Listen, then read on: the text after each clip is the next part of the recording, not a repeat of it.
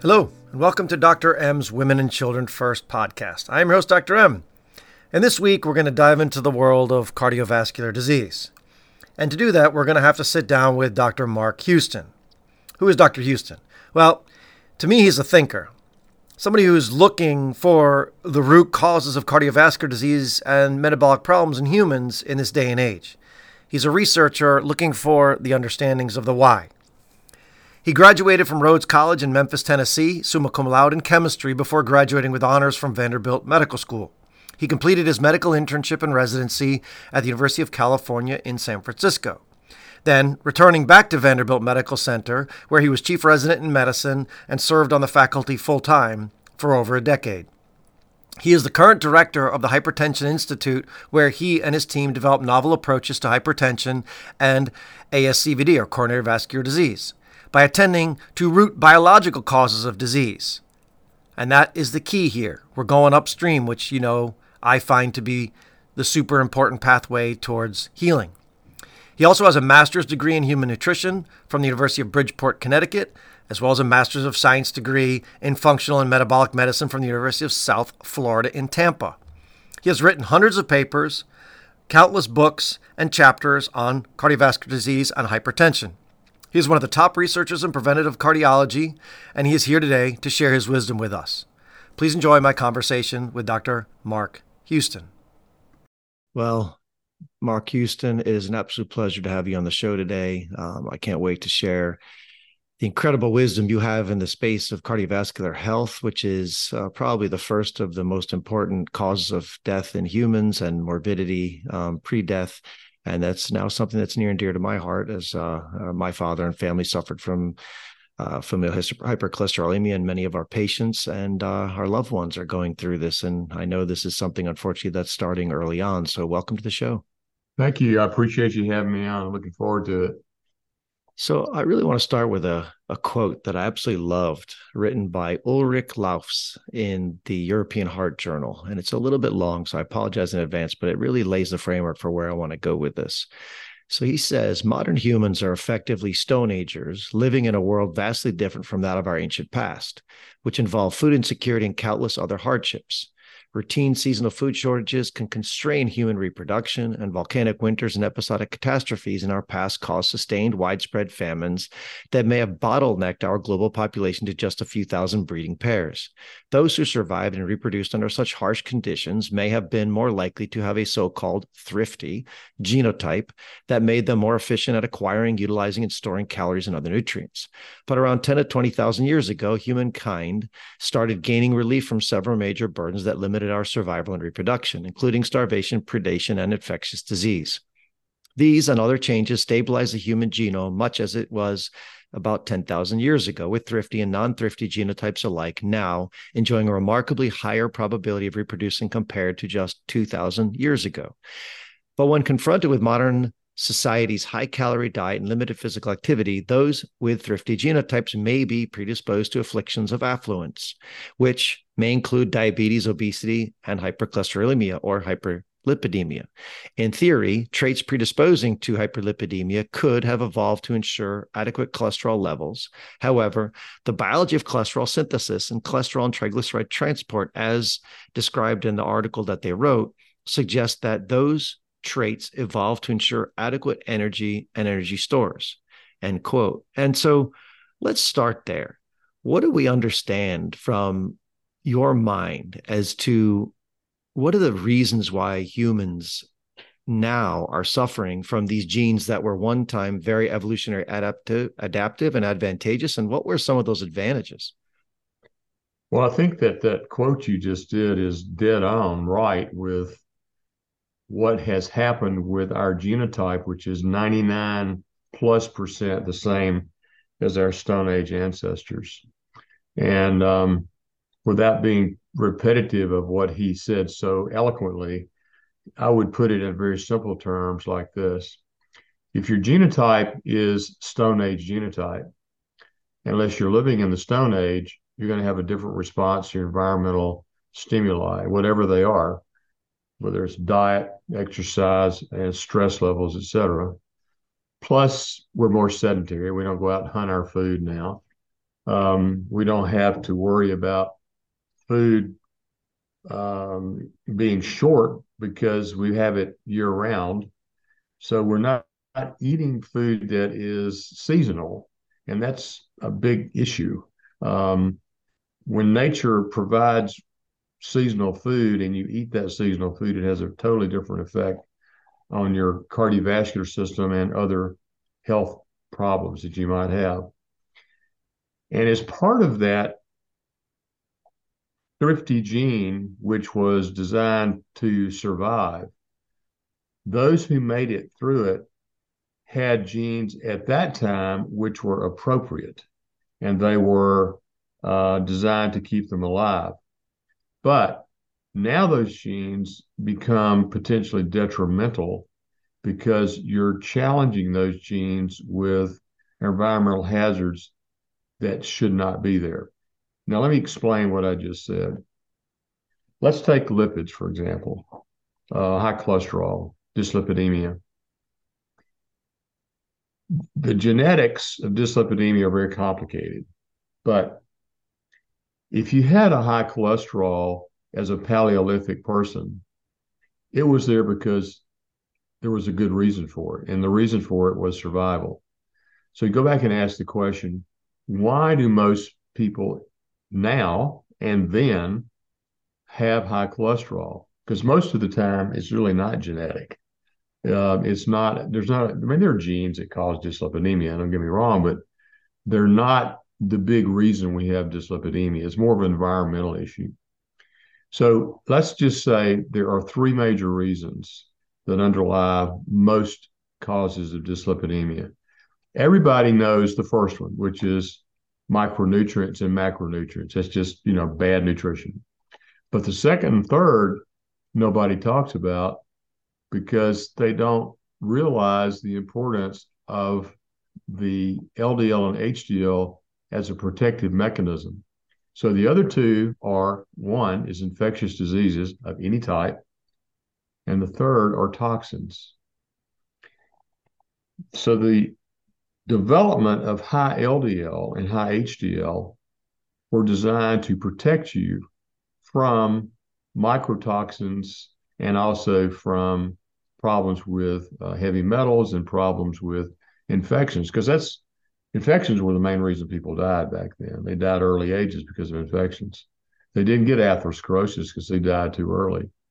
But if you transport that into a modern society, then those protective HDL and LDL become not protective so much, but they can become detrimental.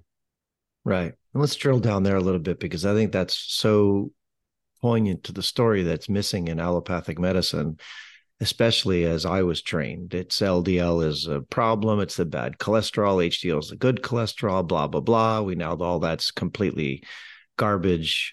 Essentially, we know that if you have a high LDL number and dysfunction, you are at higher risk. Yes, that's true as stated. But what's the reasoning behind it is very clear. So if we're saying, let's say LDL and HDL lipoprotein activity is being driven by actions that we're doing in our lives. Let's take xenobiotics, for example. So if we're exposed to high levels of toxins, the process of how the lipoproteins deal with the toxin is what? So HDL is your first line of defense. LDL is the second line of defense. So if you have, let's just pick a nice heavy metal so everybody can get it contextually. High mercury level, very common. The HDL will attract and attack, control, and then excrete the mercury or try to contain it. A lot of times you just have to contain it. And once the HDL has done its job and it's depleted, it's dysfunctional, whatever, LDL comes in. Well, if both of those are attacking the mercury, it's easy to understand that if you keep having high mercury levels or keep insulting your body with high mercury, what does the body do to continue to contain the mercury? It makes more HDL and more LDL. So now the LDL becomes more pathogenic because it's doing its job, but it also gets damaged in the process. And then that process becomes atherogenic through inflammation, oxidative stress, and vascular immune dysfunction. And the HDL becomes dysfunctional, or worst case, it actually becomes an atherosclerotic molecule. And all the things that we have checked in the past, the traditional lipid profile, even the advanced lipid profile, doesn't get to the real problem that we're dealing with, which is the HDL and LDL are not the problem. It's what happens to them and what they then do that causes atherosclerosis. For example, if your HDL is full of garbage, whether it's mercury or something else, the HDL number can be 100, 120. And you say, well, wow, HDL is really protecting you. No, that's actually bad, because when it gets that high, it's not doing anything, and it can be proatherogenic. Right. And that's the U-shaped curve of the HDL story. The higher it is and the lower it is, the morbidity or mortality is good at both ends. It's terrible. Yeah. So when you get a lipid profile now, and I tell people, it's just, you get an HDL, you don't know what you got. You have no clue. So the only way to figure it out is to get a dysfunctional HDL, which you can get through Cleveland Heart Lab, and then you can tell if there's a problem. And the same with LDL, you have to really look at the particle number and the particle size to see, whether it's really atherogenic, is it oxidized or acetylated. Right. So that's piece one. So the xenobiotics being cleared by the lipoproteins. And then that sort of gets into part two, which we're going to get a little granular here before we go back upstream again to how this all starts from birth. So in the xenobiotic story, the HDL and the LDL, or at least the HDL, is going back to the liver and hits the scavenger, the SRB1 protein, right? And then it gets, recycled out, and the toxins are cleared, and the liver is a great way to relieve toxins. But, oh, by the way, this brings in now stage 2 of your story, infectious disease. And it's now very clear, and it's been actually known about for a couple of decades, but has been scoffed at by, again, traditional cardiology, that this is involved actually in clearance of foreign bacterial cell wall debris. But, oh, by the way, SRB1 is the same thing viruses use to enter cells. So these molecules, these lipoproteins, have the ability to thwart infections. So what's the story there? Again, is this all based on historical evolutionary advantageous adaptations to surviving in periods of high risk infection? Well, that's part of it. But the story expands when you realize that the HDL and the LDL, when they're full of whatever they're full of, bacteria, virus, fungus, TB, it can be any infection whatsoever. Theoretically, those molecules can contain those and also excrete them. But often that can't happen. So what does it do? It just contains it. And then where does it go? Well, it goes through the cardiovascular system in particular. So you'll find dead, alive RNA and DNA of all these organisms in plaque, for example. And we now realize that coronary heart disease is directly related to your total plaque burden from the time you're in utero to the time you die. All right. Perfect segue. Not planned, but this is the way to roll. Let's go back to that. So you are inside mom. You are a sperm and an egg. You meet and you start growing, right?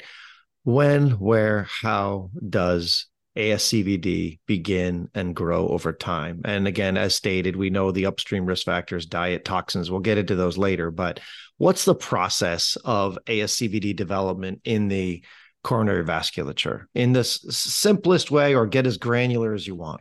Okay. So I've always said that atherosclerosis starts in utero. People go, you got to be kidding. How could that possibly happen? So the atherosclerotic process, coronary heart disease, starts as soon as you're old enough to have a cardiovascular system in your mother.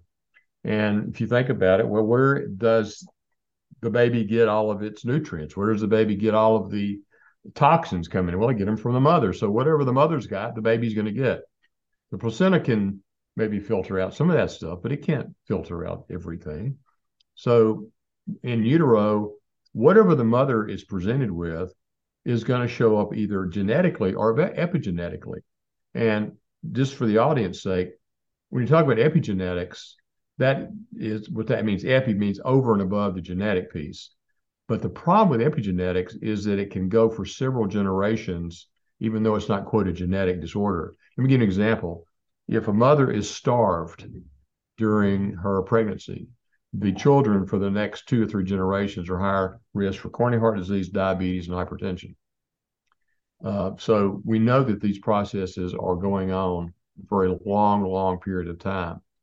But what we have to recognize in modern medicine is we've got to be starting our diagnostics, our prevention and treatment early. I mean, really early. This is where the pediatricians have to jump in and start looking at things.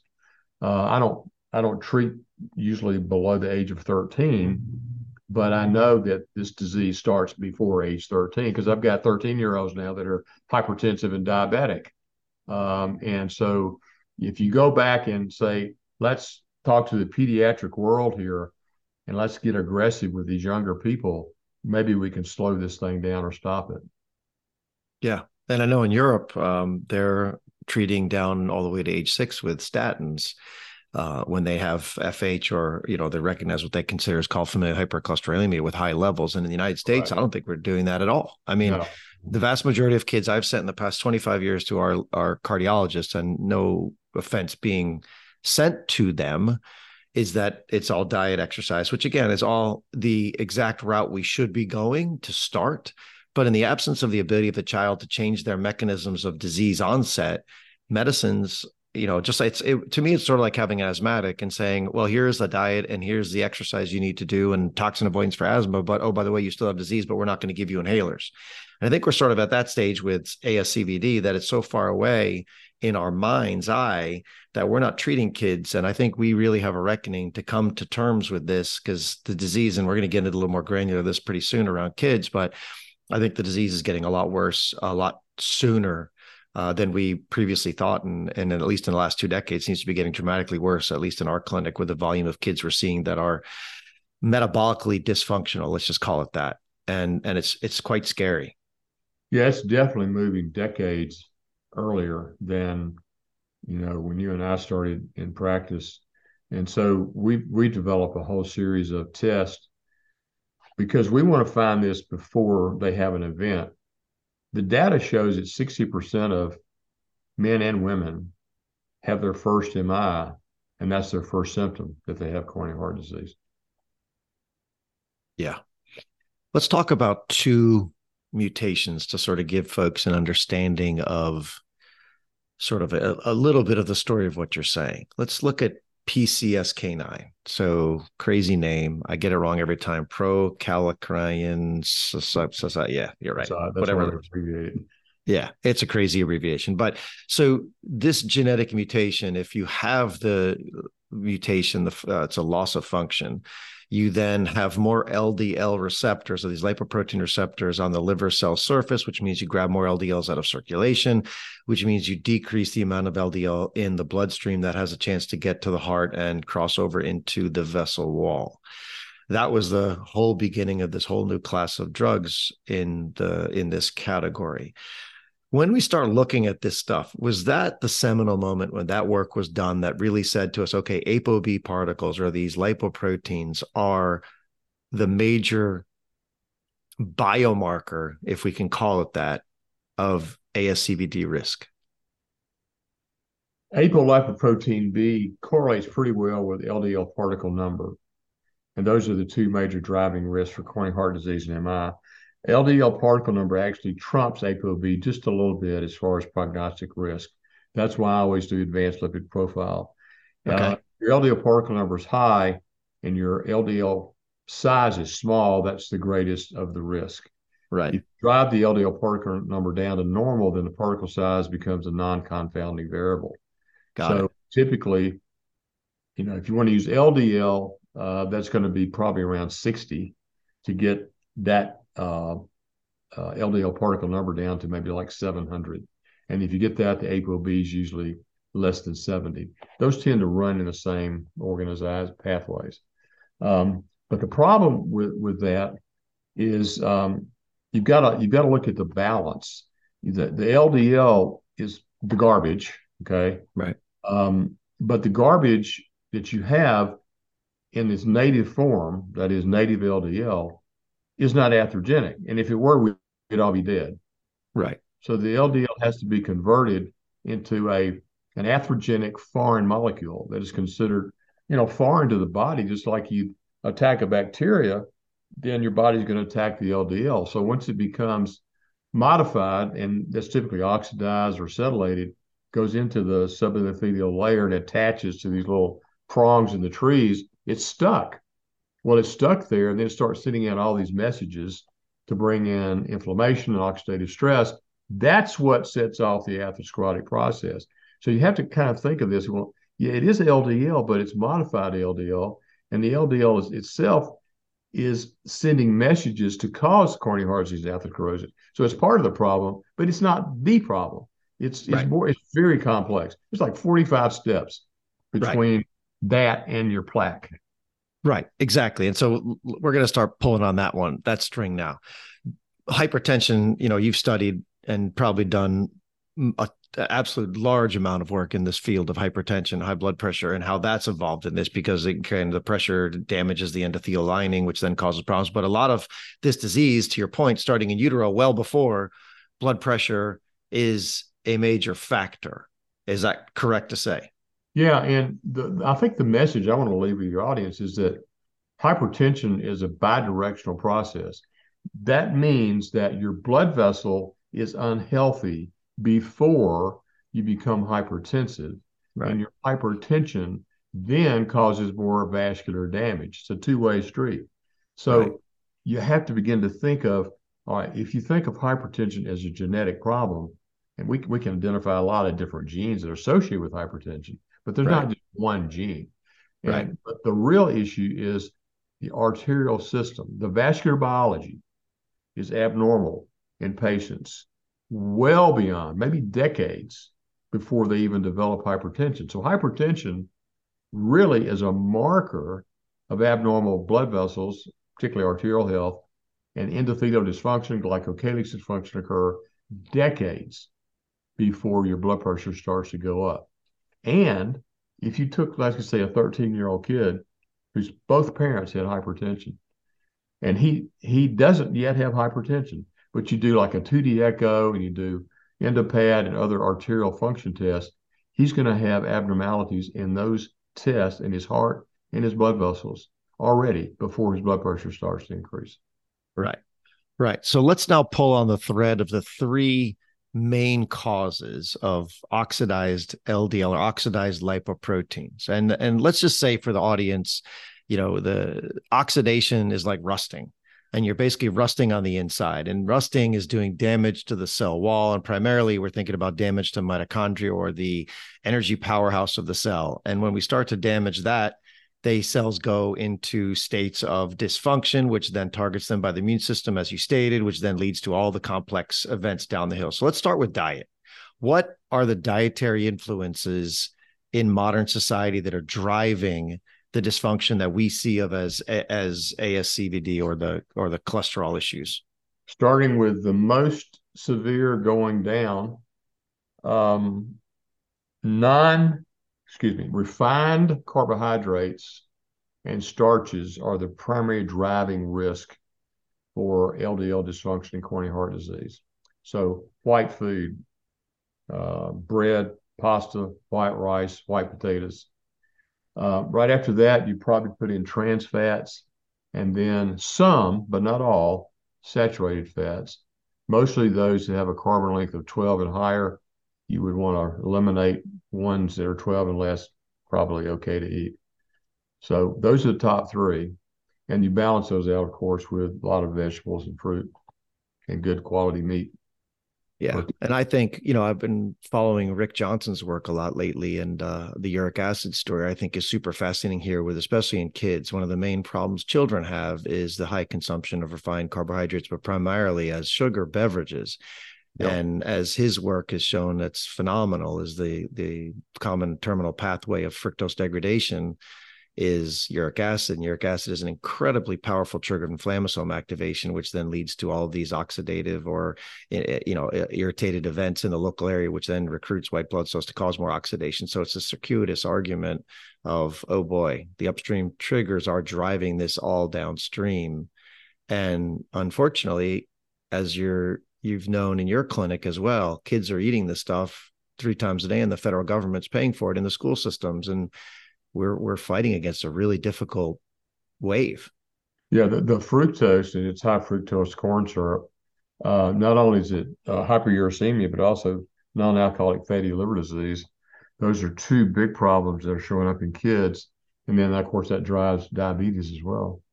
Yeah. Yeah. It's a really scary thought. And and the other part that was pretty mind blowing to me in his research was the whole pathway to glucose polymers in a starch form can reverse engineer fructose via the polyol pathway, again, leading to more uric acid and more inflammasomes. And as I'm preparing for this talk I'm about to do on asthma, one of the main triggers of asthma irritation happens to be uric acid inflammasome activation in the lung. And oh, by the way, same process, right? So it's almost like many of these chronic diseases, whether they're atopic or cardiovascular or diabetic or they're all being driven by similar processes, at least as long as we look at it from the food input.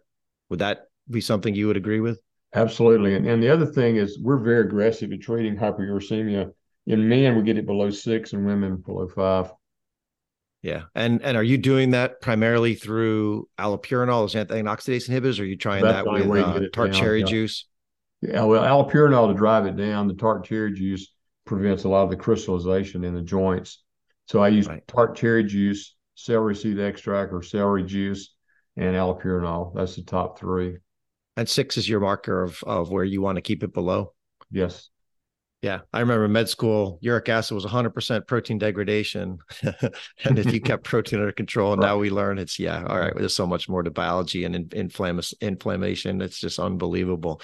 All right, let's pull on lever 2. So toxins. How are toxins primarily driving ASCVD? And I, again, oxidation, we hear that part, but let's take an example of a cigarette smoker inhaling the smoke. What's the process to enhancing the ASCVD risk? Well, smoking is multifactorial. I mean, it's the tobacco smoke is ubiquitous in causing endothelial dysfunction, glycocalyx dysfunction. It oxidizes your LDL, vasoconstriction. I mean, the list of there is huge. But if you look at other toxins, let's say heavy metals versus pesticides, organocides, the main thing they do is they kill your mitochondria. So mitochondrial dysfunction is rampant. And once that happens, you've got a major problem with cell death and early aging. And it's hard to get that out and also to regain mitochondrial function. Yeah. And mitochondria probably being center to many of the diseases we're dealing with right now. I think of that in the case of autism spectrum disorders and many of the other problems we're looking at just in the developmental space, how important mitochondrial activity and function is. So lever number 3, let's see, it was diet, it was xenobiotics, and blank on what you said was the third level, the major drivers. Infectious disease. Mm-hmm. Let's hit on infectious disease. What's the paradigm there in infectious disease triggering ASCVD? So any infection, you can name any of them, set off endothelial dysfunction, glycocalyx dysfunction. They modify your HDL and your LDL. Then all of that feeds into the same process that we talked about earlier, where your LDL sets off that 45 different mechanisms of atherosclerotic plaque. And every one of those steps you can actually modify either with a supplement, diet, or a drug. So the thinking, which is so short-lived in this country, is not the process, but sort of the cholesterol at the beginning and the plaque at the end, but nothing in between. Right. And it's like, okay, wait a minute. Can we reorganize the way we think and hit all these pathways? Because if we do that, you can actually slow the process, maybe even prevent the process from happening. So when I developed this mechanism of atherosclerotic processes, it really wasn't even recognized. I had to go through and put together pieces and puzzles and figure it all out. But I came up with a treatment for every step.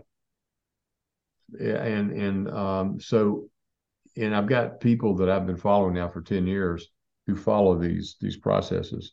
And we pretty well stamped out progression of CHD in our clinic. We got people whose cardiac calcium scores drop, whose plaque regresses documented with either CCTA or angiograms.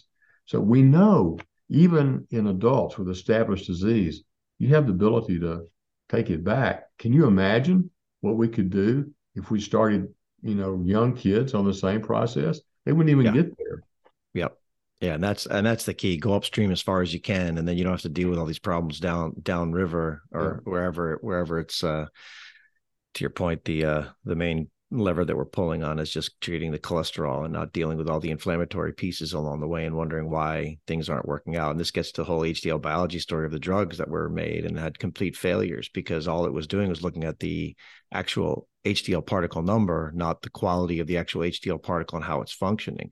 So let's go there. And so when we think about the LDL and the HDL particle, their major function is to carry cholesterol and triglycerides, so the fat storage form of energy around the body. And because it's a fat molecule, it has to have a carrier protein because it can't go through the bloodstream easily that way.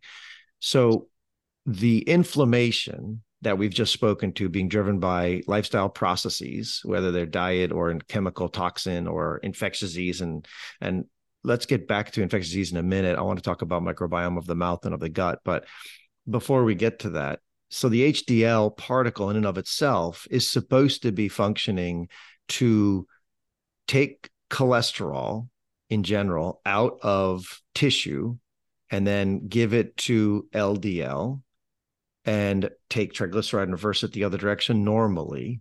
And then this does this back and forth. Is that the story behind this? That's pretty transfer accurate. protein. So, HDL, its primary function is reverse cholesterol transport, or it's also called cholesterol efflux capacity, CEC, and RCT. That's its primary function. So it goes to the tissue, it attaches to different receptors. It takes the LDL out of the tissue, and it goes through all these different enzymatic steps, a very long process. And the last step is it deposits in the SRB1 receptor in the liver and gets rid of it. And then it recycles itself. Now, that's assuming it can unload itself. If it can't unload itself, it's just circulating around as dysfunctional HDL. So you've got to make sure that process is unloading. The garbage truck has to unload itself. Right. Now, but HDL has other functions too. Obviously, it's got like 15 other functions. It's an antioxidant, anti-inflammatory. So it is protective in many other ways other than just that RCT transport mechanism. And when it works well, it doesn't have to increase its number to work. So it stays within a nice tight range. But when it's dysfunctional, the body makes more to make up for what it doesn't have. And that's when your levels go to these strongly levels, but they're not doing anything. And that's when it becomes dysfunctional and or pro-oxidant. And that's when it's actually like LDL, it actually can cause atherosclerosis. Right. And this begs the question again, in the human condition, if somebody is not changing these upstream risk factors, i.e. you're not getting away from mercury in your sushi that you're eating every day, you're not getting away from the refined carbohydrates, you can take supplements and things and drugs all day long, and potentially you may lower a number, but you may not be altering function. And so you're still dealing with the difficulty of what's the upstream target that we're dealing with. Let's talk about one enzyme in particular in HDL, the peroxidase 1.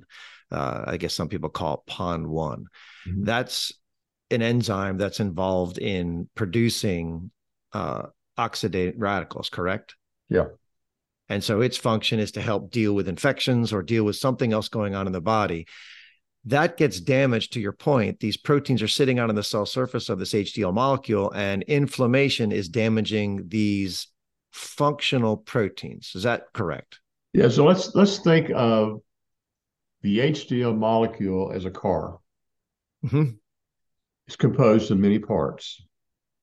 And you can lose certain parts of your car and your car will still run. Well, HDL has about 100 parts, proteomes, liposomes, enzymes. So when you start to lose function, it's not all or none. It can be 0 to 100. And the more dysfunctional, the worse things get.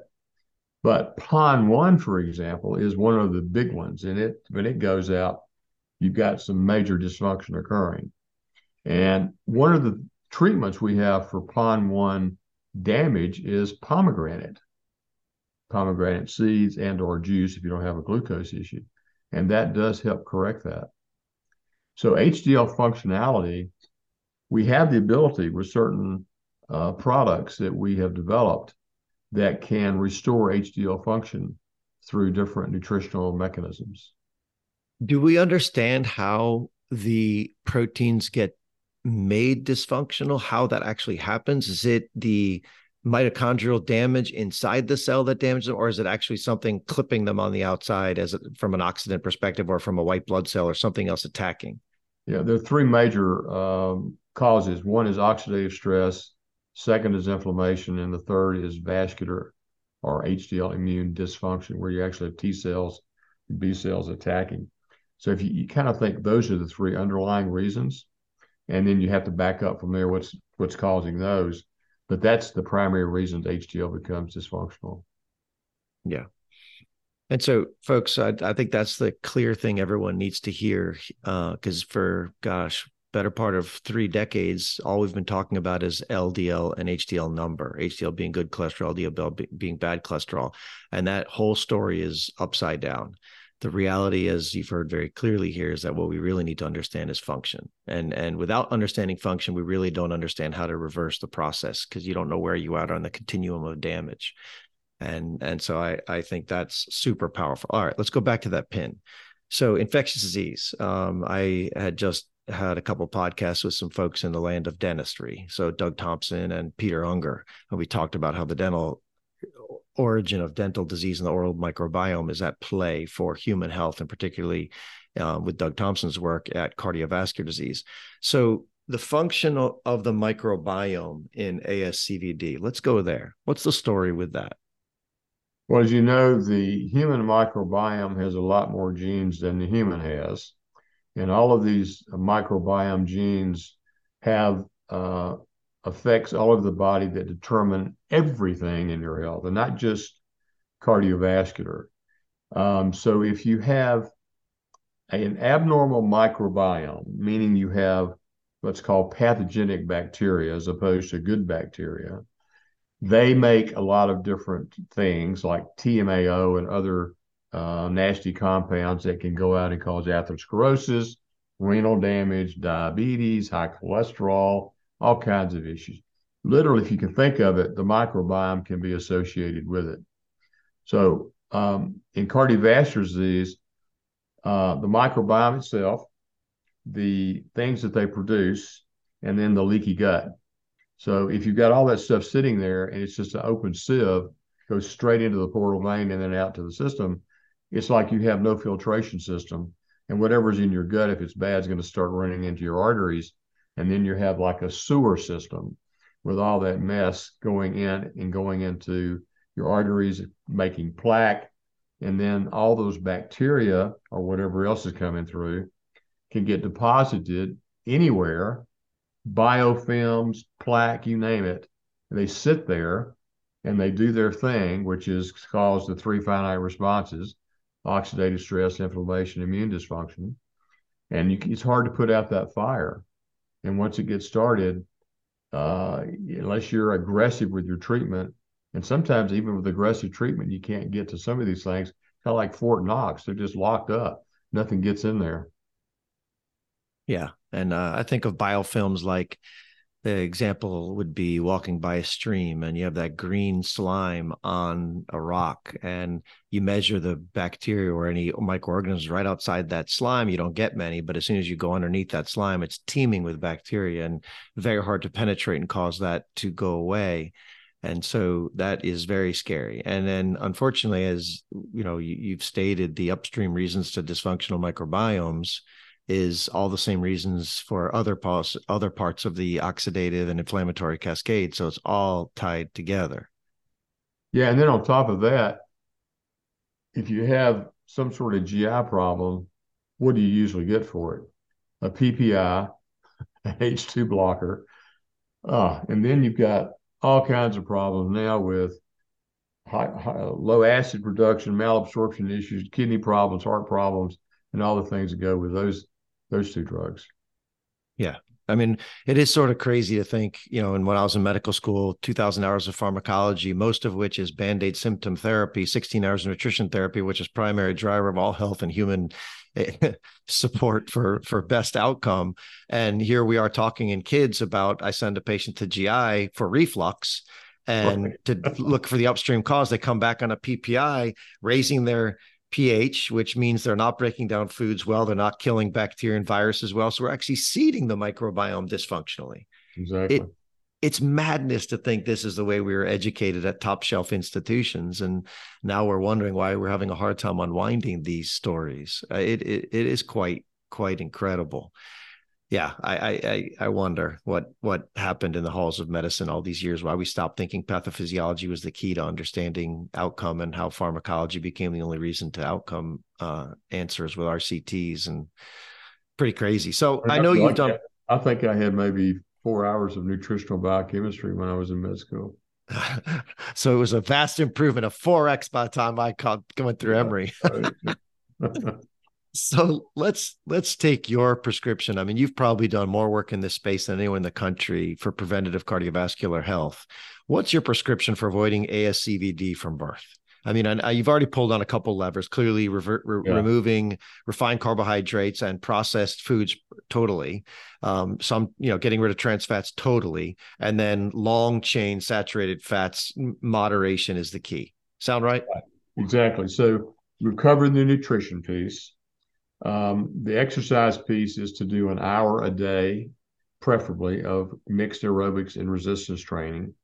Ideal body composition, that means a body fat of 22% or less in a female and 16% or less in a male. Don't smoke. And then we get into supplements that we've been using now for over a decade. And I have a very explicit cardiovascular plaque reduction, plaque prevention, coronary calcium score prevention reduction program. So let me tell you what it is. Yep. We start. Can I use names on here? Yes, No? Okay. absolutely. All right. So we start with a nitric oxide booster, and that's called Vascanox. Vascanox is from Cowroy Labs.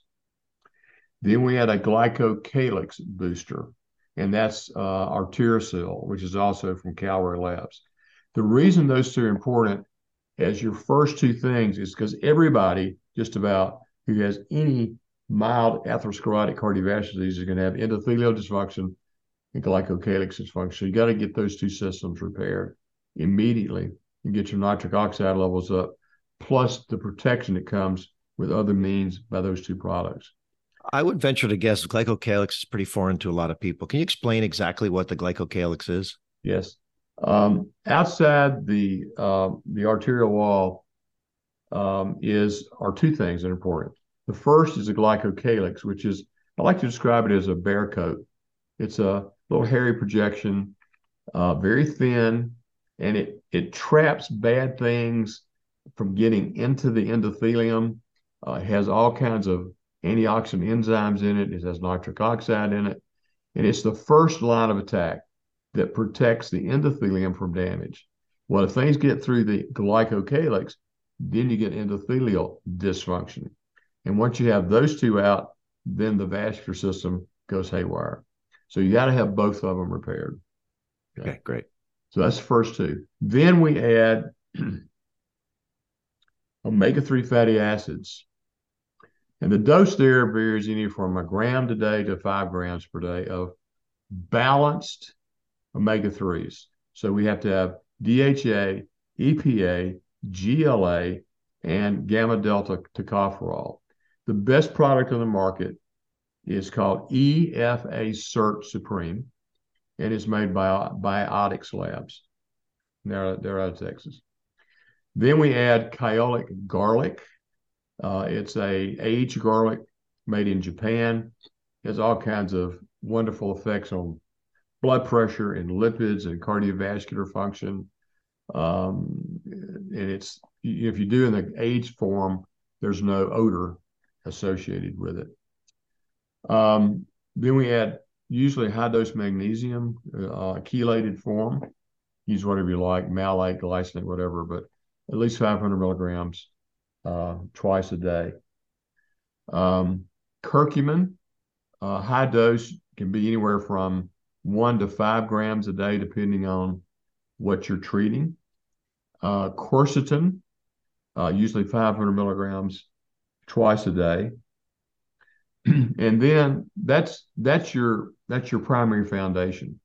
And if you want to go further to sort of bring the mitochondria in, which I think is important, there's a lot of things you can do there too. You've got acetyl L-carnitine, lipoic acid, and you've got a couple of really good peptides that we're using, SS31 and MOTS-C.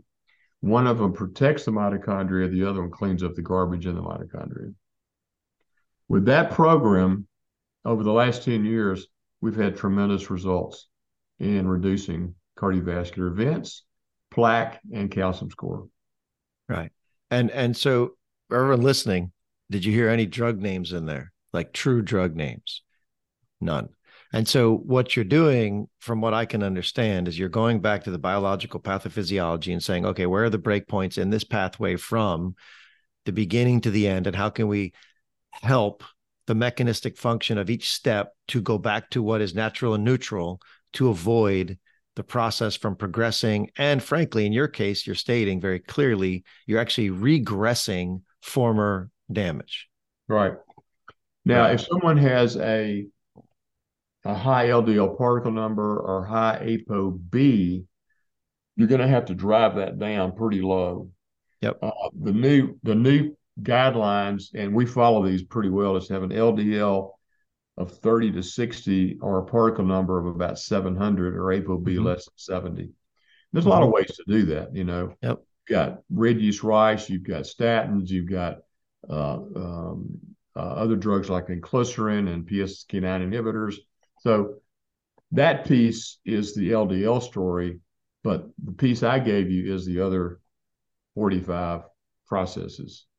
Right. And again, because what we're talking about here is the standard cardiovascular effect is still important, which is driving down the concentration of the LDL in the vasculature so it doesn't make a gradient that allows it to get into the intima after it's irritated by the immune system or engulfed and macrophages, makes the foam cells, all that good stuff. But you're speaking to the bigger part of functionality of what particles are there and how well they work to do their job, correct? Right. And then there are two other things that I want to reemphasize in the diet that we sort of hinted at them, but I think you have to do this. Get some pomegranate in your diet, ever how you want to, and get green tea in your diet. Because the pomegranate actually has been shown to regress carotid plaque, plus other effects, PON1, etc. And green tea or green tea extract stops partly the oxidation of LDL. And then we also increase monounsaturated fats, which is basically olive oil products. Right. Yeah. And so to me, this is where, when you think about the words functional medicine, integrative medicine, really it should just be just what we call medicine now. Because what you're stating is essentially looking at the entire frame of why the system isn't working appropriately, from medicines where you need them, but most importantly, going after all of those targets along that continuum of inflammation that leads to the issues that we deal with as dysfunctional HDL, dysfunctional LDL, and all the secondary problems related to that. One other piece that, if I could, that I think is important. As you get older and you're under more oxidative stress or inflammation, your coenzyme Q10 levels go down to 2. I check that in every patient. I haven't found one patient yet that's had a normal CoQ10 level. That's defined as a level of 3 by Cleveland Heart Lab. So virtually everybody in my office gets on a CoQ10 supplement till their level's above 3. Which one is your favorite? Do you use MitoQ? Do you use which one? So I use a lot of MitoQ for the heart because of diastolic dysfunction or CHF. And then I use a regular CoQ10. You can use, reduced or oxidized form. I don't know that it really makes that much difference. Now, I'll start with about 200 milligrams a day, and then I just take it up to whatever it takes till I get to the level at 3. Right. And for the guests, MitoQ is special because its ability to get into the mitochondria better. Yeah, it gets into the cardiac mitochondria 1,000-fold greater than regular CoQ10. Okay. Yeah. And in your mind, from a pediatric perspective, I know you're not a pediatric cardiologist or have that whole, that training center, but if you were to think about your own child who is 7 years old and he has ASCVD risk based on your familial history, how would you start out the program aside from diet and toxin avoidance, which we've hit on many times? Would you start any supplements in this young age group? What would you do? I would, obviously clean up all the environmental stimuli coming in. Then I'd probably go ahead and run some of the fancy tests we have in the Hypertension Institute and see kind of where he is. Now, if everything looks good, then you can actually make a case for, well, he looks good now, but not going to be looking good maybe later. So let's start thinking about maybe some simple prevention things that are safe in a kid. Well, virtually everything I told you is safe. Everything I told you is safe in a kid. Just you got to reduce the dose depending on their body size. Yep. Yeah. So yeah, I agree. I mean, you could make a good case for virtually all those things as a really aggressive prevention program, even in a young child. Yeah. And I think for me, the frustration in a lot of these things has been for the past couple of decades is that 70% of my population is Medicaid, and getting any of these supplements covered is almost impossible. And frankly, getting a lot of the testing done is very difficult too. So it's a very hard fight. Most of my levers that I can pull on are lifestyle-based, diet, exercise, toxin avoidance as best we can. And then I try and tackle some of these other things with the folks that can afford it. But it's a very difficult sell to get many of these supplements at the cost price that they are. It's interesting. I was at a seminar about 3 weeks ago where I gave 8 hours of lecture, and somebody in the audience after I finished said, "Okay, when would you start these and when would you stop them?" And I said, "Start them as early as you can and take them for life." Yep. Yeah. Yeah. And you're speaking primarily, again, this, so everyone listening, this is not for the whole population. This is for those who have ASCVD risk, correct? You're right. Yeah. Yeah. Yeah. I mean, this is like you're a diabetic, you take insulin, right? So it's like, this is your risk factor for one of the horsemen of the apocalypse of your death. And so, yeah, it is what it is. And, I think we talked, earlier about, uric acid. I think it's super important that people are focusing on uric acid. So let's dive into that now. What are the basic tests, if you're okay speaking to them, that you guys are drawing on your high-risk patients? Right. So we have the entire array of non-invasive cardiovascular testing in the Hypertension Institute. So let me give you the names of them. The first one is called pulse wave analysis. It's made by Hypertension Diagnostics, Inc., and it measures two things. It measures endothelial dysfunction, and it measures the compliance or elasticity of small, medium, and large size arteries. When those are bad, you already got problems with endothelium and arterial health. So that's a really early marker. Then we have plasmography, which looks at sympathetic, parasympathetic balance, measures heart function, predicts risk for coronary artery atherosclerosis, coronary vasoconstriction, etc. Then we have a ATCOR, which measures central arterial blood pressure, and augmentation index, which is sort of a pulse wave that goes down and bounces back. So it tells you if your arteries are stiff or not based on the augmentation of the systolic pressure as it comes back. We have ABIs, both at rest and exercise, 2D echoes, carotid IMT, carotid duplex, cardiopulmonary exercise stress test, coronary calcium scoring. And then, if we have to get more advanced, we got CCTAs with fractional flow reserve, clearly studies would look at soft plaque and hard plaque, PET scans, MRI, MRA. I mean, we can do anything stratified based on what we're finding on the early testing. Yeah.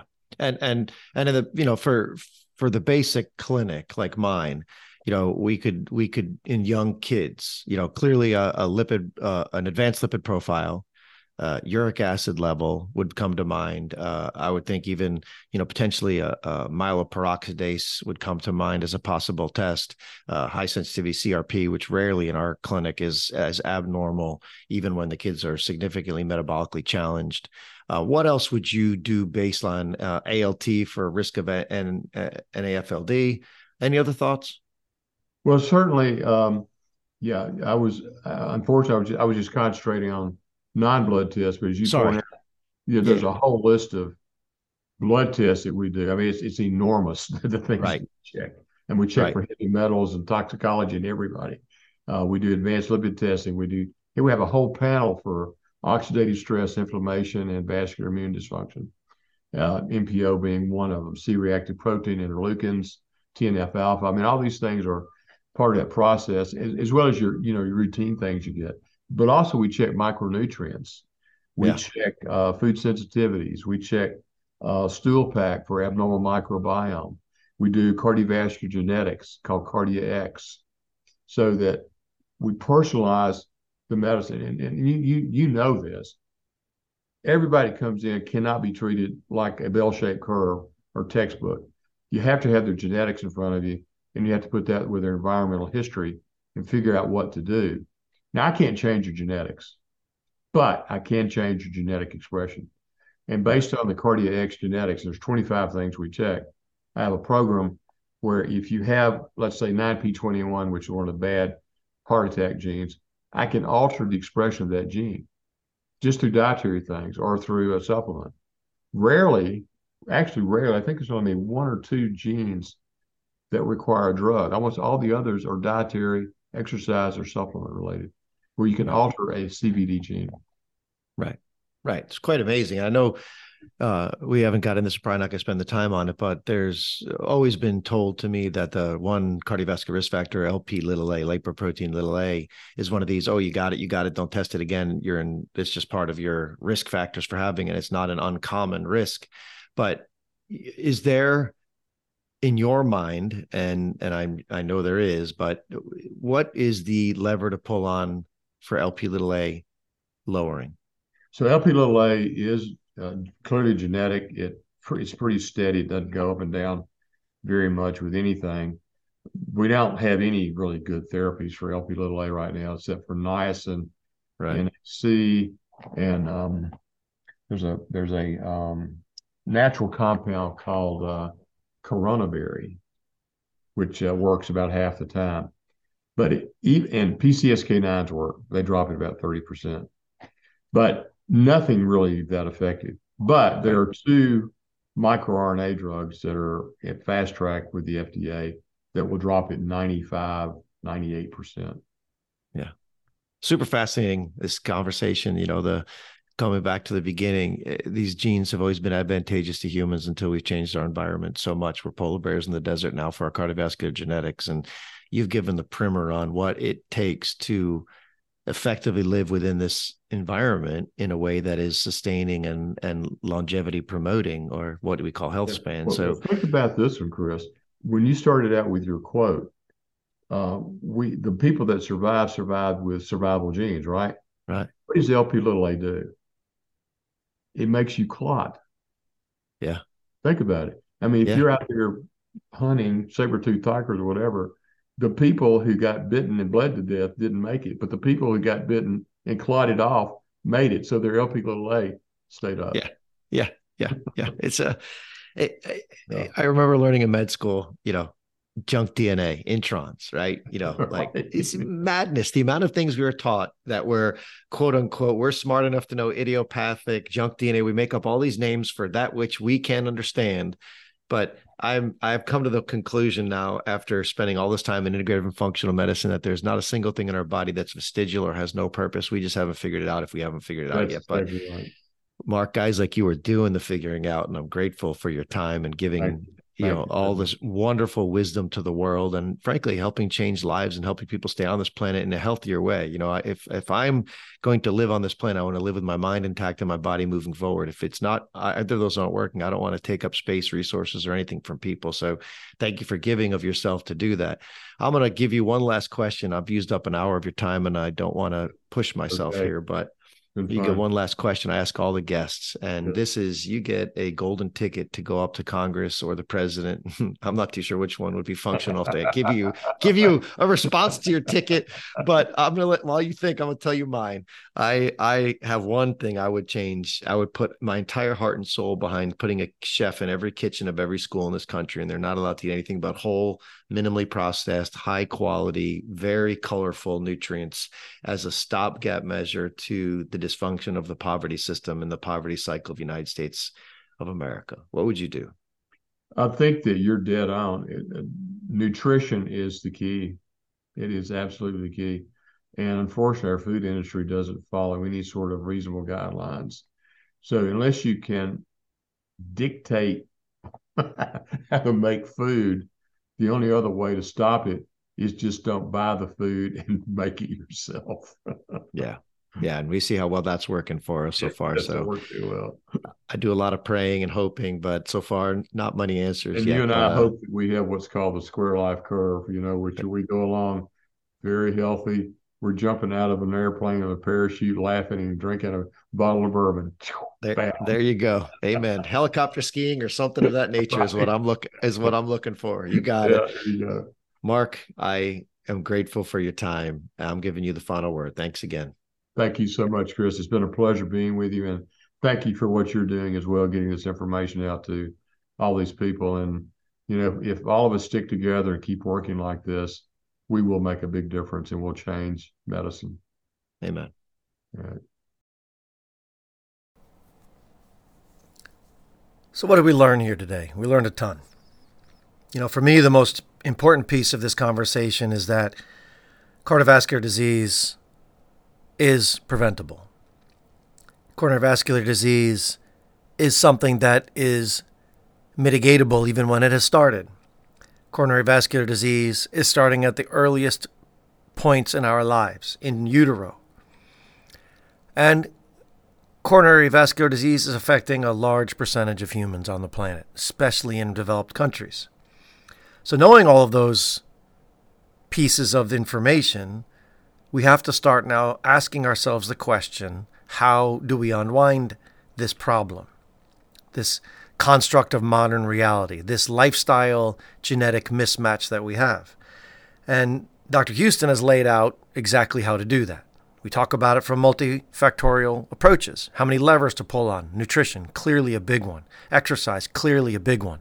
Mental health stress control, clearly a big one. Micronutrient exposure via diet or supplementation, clearly a big one. And many others, as discussed in the podcast. And here is a premier researcher looking at how to prevent disease, not just with modern medicine, which, as stated, is very important, i.e. statins if needed, right?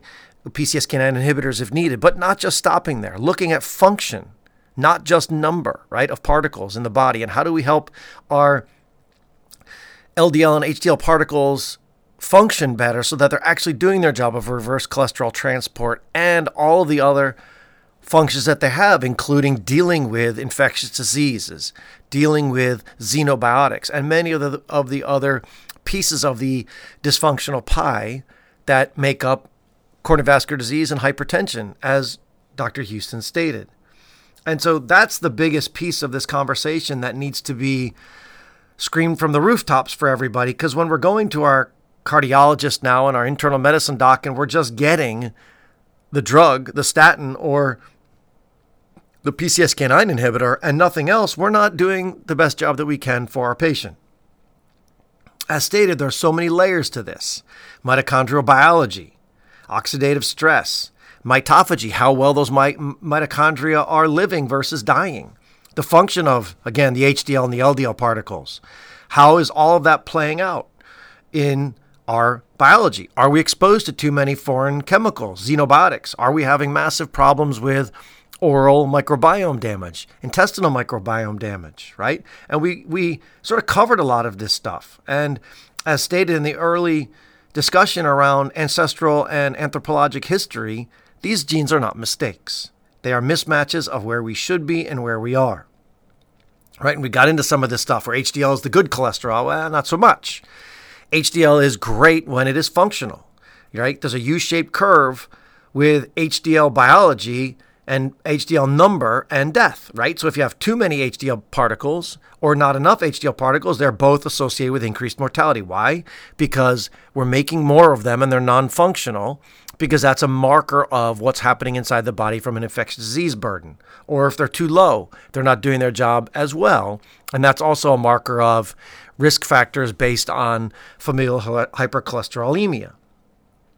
Anything that causes more LDL particles, as we talked about, is a big problem. And they stay in circulation and form a gradient that increases your risk of ASCVD risk, especially if you have hypertension or signs of endothelial damage on the blood vessels.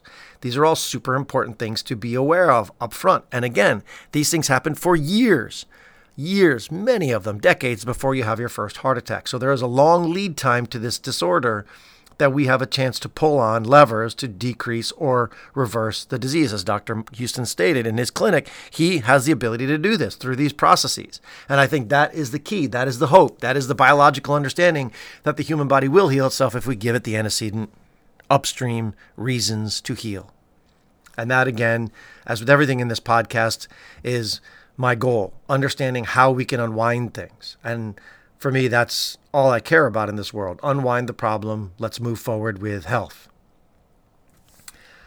So we need to be spending more time looking at the cutting edge research and not so much time believing that today's data is the best, right? And especially when it comes to straight allopathic medicine. Again, as stated, I'm not shunning allopathic medicine. The drugs are necessary for lots of folks, but I am not happy with just saying, here's the drug, have a nice day, eat whatever you want, which we're seeing a lot in many different fields, including diabetes. Just take more insulin, you'll be fine. No, not the answer, right? These are very important theoretical beliefs that are now coming out to be true on scientific study, that we need to go back to understanding why are we upset upstream from biology? Why are we having more oxidative stress? Why do we have more dysbiotic microbiomes, right? And where is this all coming from? And again, we know this piece from all the data related to lifestyle damage that's inducing cardiovascular disease. I'm looking forward to more work being done in HDL biology, especially with the work of Dr. John Castelline and the effect of mutations in cholesterol ester transfer protein genes and increasing potential longevity, and how there's a new class of drugs that may be coming out, and maybe even herbs that pull on this same lever that helps reduce the risk of cardiovascular disease, that may actually help us get rid of statins that have their side effects and move into a whole new class of medications, coupled to the great work of lifestyle changes that helps our body move in the right direction. And I'm looking forward to continuing to follow Dr. Castelline's work and to understand how we can pull on the HDL function lever now, not the HDL number, but the function lever, to help us get to a position of now, how do we help ourselves, especially with folks who have ApoE genotype changes like ApoE4. There's a lot more coming here and a lot more to understand. And I know Dr. Houston's going to be at the forefront of us understanding these biological factors and biological outcomes. So I look forward to following his career more, following his research more, following his lectures more, and helping to distribute this information to you. But I think at this point, this is a super, super important conversation, because this disease affects everybody in some way, shape, or form, whether it's a family member you know or yourself personally. In my case, family members and myself personally. So this is a big deal. And I hope you enjoyed this conversation with Dr. Mark Houston. As always, I encourage you to rate this podcast on Apple Podcasts if you believe one way or the other, good or bad. Again, that's how I learn what you all are enjoying or not enjoying. Please send me an email at newsletter@salisburypediatrics.com if you have any comments, any guests you'd like me to reach out to and talk to, anything of the above. But as always, the end of the story is, remember to hug those kids.